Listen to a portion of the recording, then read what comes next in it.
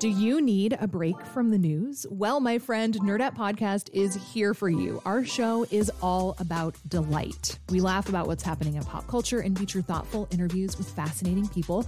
We even have a monthly book club that you can participate in. I could just go on and on about it. I loved this book. It was an experience, I'll tell you that. I discovered authors I had never heard of, and I'm really happy that I did. Come hang out with us. Listen to Nerdette wherever you get your podcasts. It's Curious City, where we take your questions about Chicago and the region and investigate, report, explore. From WBEZ. Hey, I'm Quinn Myers, and this week on Curious City, we're taking a closer look at one of the most iconic pieces of Chicago pop culture. Chicago, Chicago, that toddling town. Frank Sinatra's Chicago, one of his most popular songs. It's the singer's ode to the swingin' times of the roaring 1920s, to the decadence and hard partying in Chicago during Prohibition, when the sale and production of alcohol was illegal.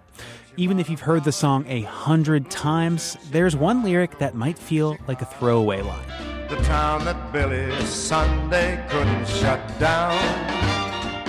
The town that Billy Sunday couldn't shut down.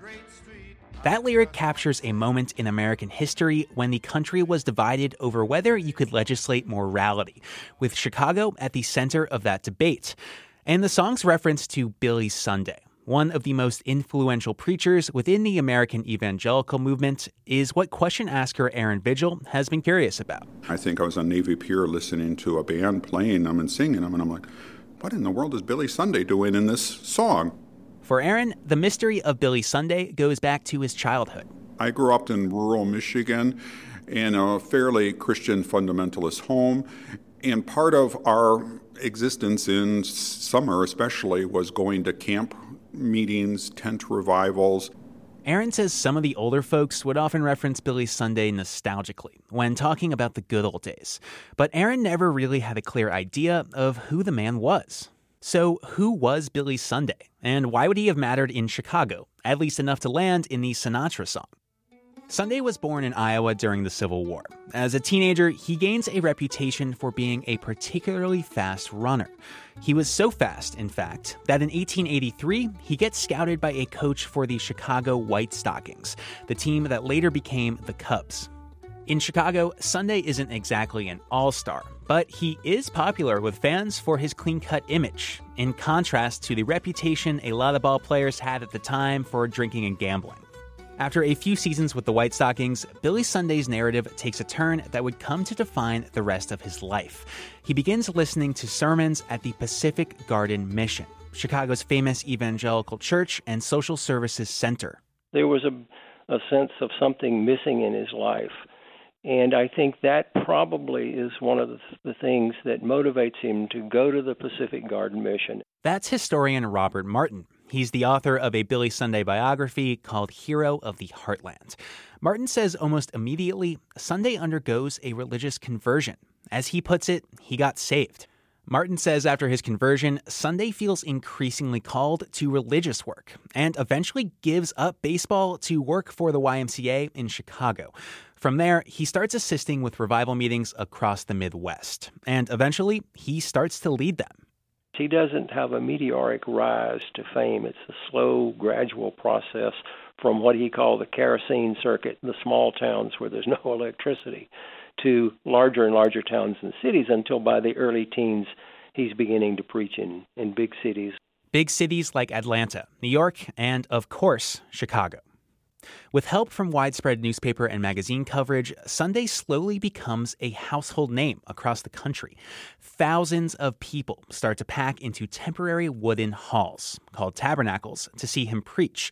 And as the crowds grow larger and his popularity soars, Sunday's onstage behavior becomes increasingly fiery, physical, and even vitriolic. America needs to be taken down to God's bathhouse and the hose turned on her. And the time isn't far distant when the wheels of God's judgment are going to go sweeping through this old God-hating world. Sunday would often play up the sports imagery from his past by catching imaginary baseballs, sliding for home, and boxing with the devil. whiskey-soaked, Sabbath-breaking, infidel, bootlegging old world is bound to the cross of Jesus Christ by the golden chains of love. That wild energy and his theatrics soon became just as much of a draw as the gospel message he was spreading. Martin says Sunday preached about a lot of social and political issues, but there was one he championed more than the rest: prohibition. His message is resonating with the concerns and fears of a lot of Americans. And so that helps him have a broader appeal than maybe he might otherwise have had. More than 3 decades after he first came to the city to play baseball, in 1918, Sunday returns to Chicago for what he calls an extended crusade. His tabernacle was built along the eastern end of Chicago Avenue, not far from the Water Tower Shopping Center. It reportedly held up to 16,000 people, which he would often fill several times a day, encouraged by daily coverage in the Chicago Tribune. Many of Sunday's sermons in Chicago railed against the liquor dealers and the wets, people who were pro-alcohol. But although prohibition would go into effect less than 2 years later, Sunday's moral stand didn't have the kind of reach or influence we hoped it would.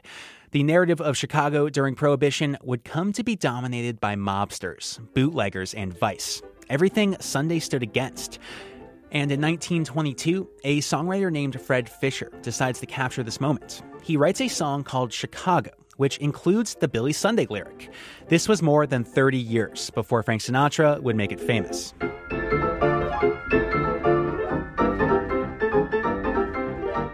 Fisher's song speaks directly to Sunday's ultimate failure to tame the Chicago of the Roaring '20s.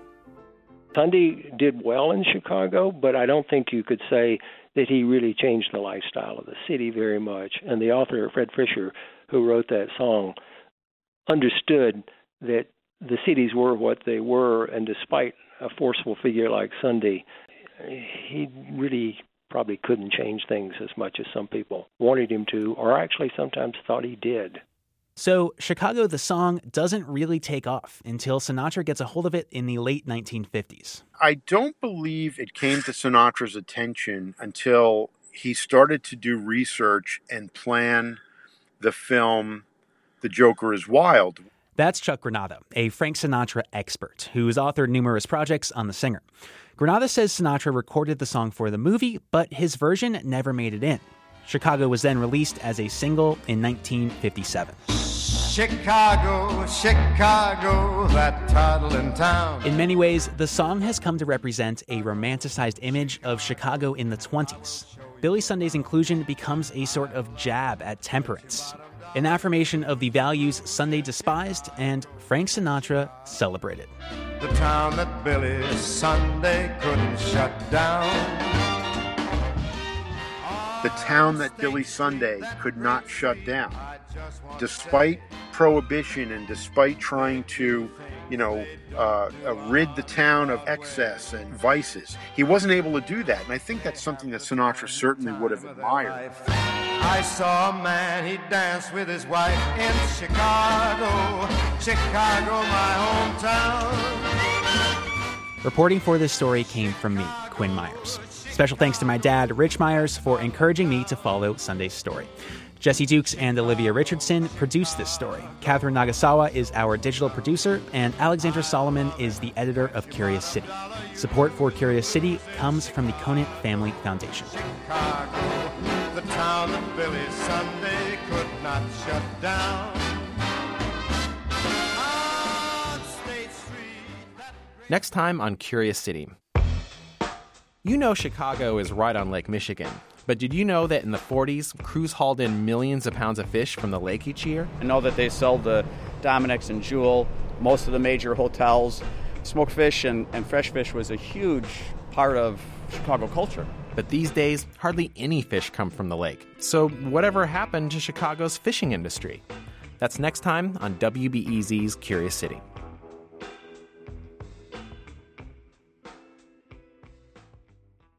Before we start the show, we here at Curious City want to let you in on a little-known fact about WBEZ. 89% of all our funding comes from community support, including contributions from curious listeners like you. If this program has changed how you see Chicago, please consider supporting this program at WBEZ.org/curious. Thank you.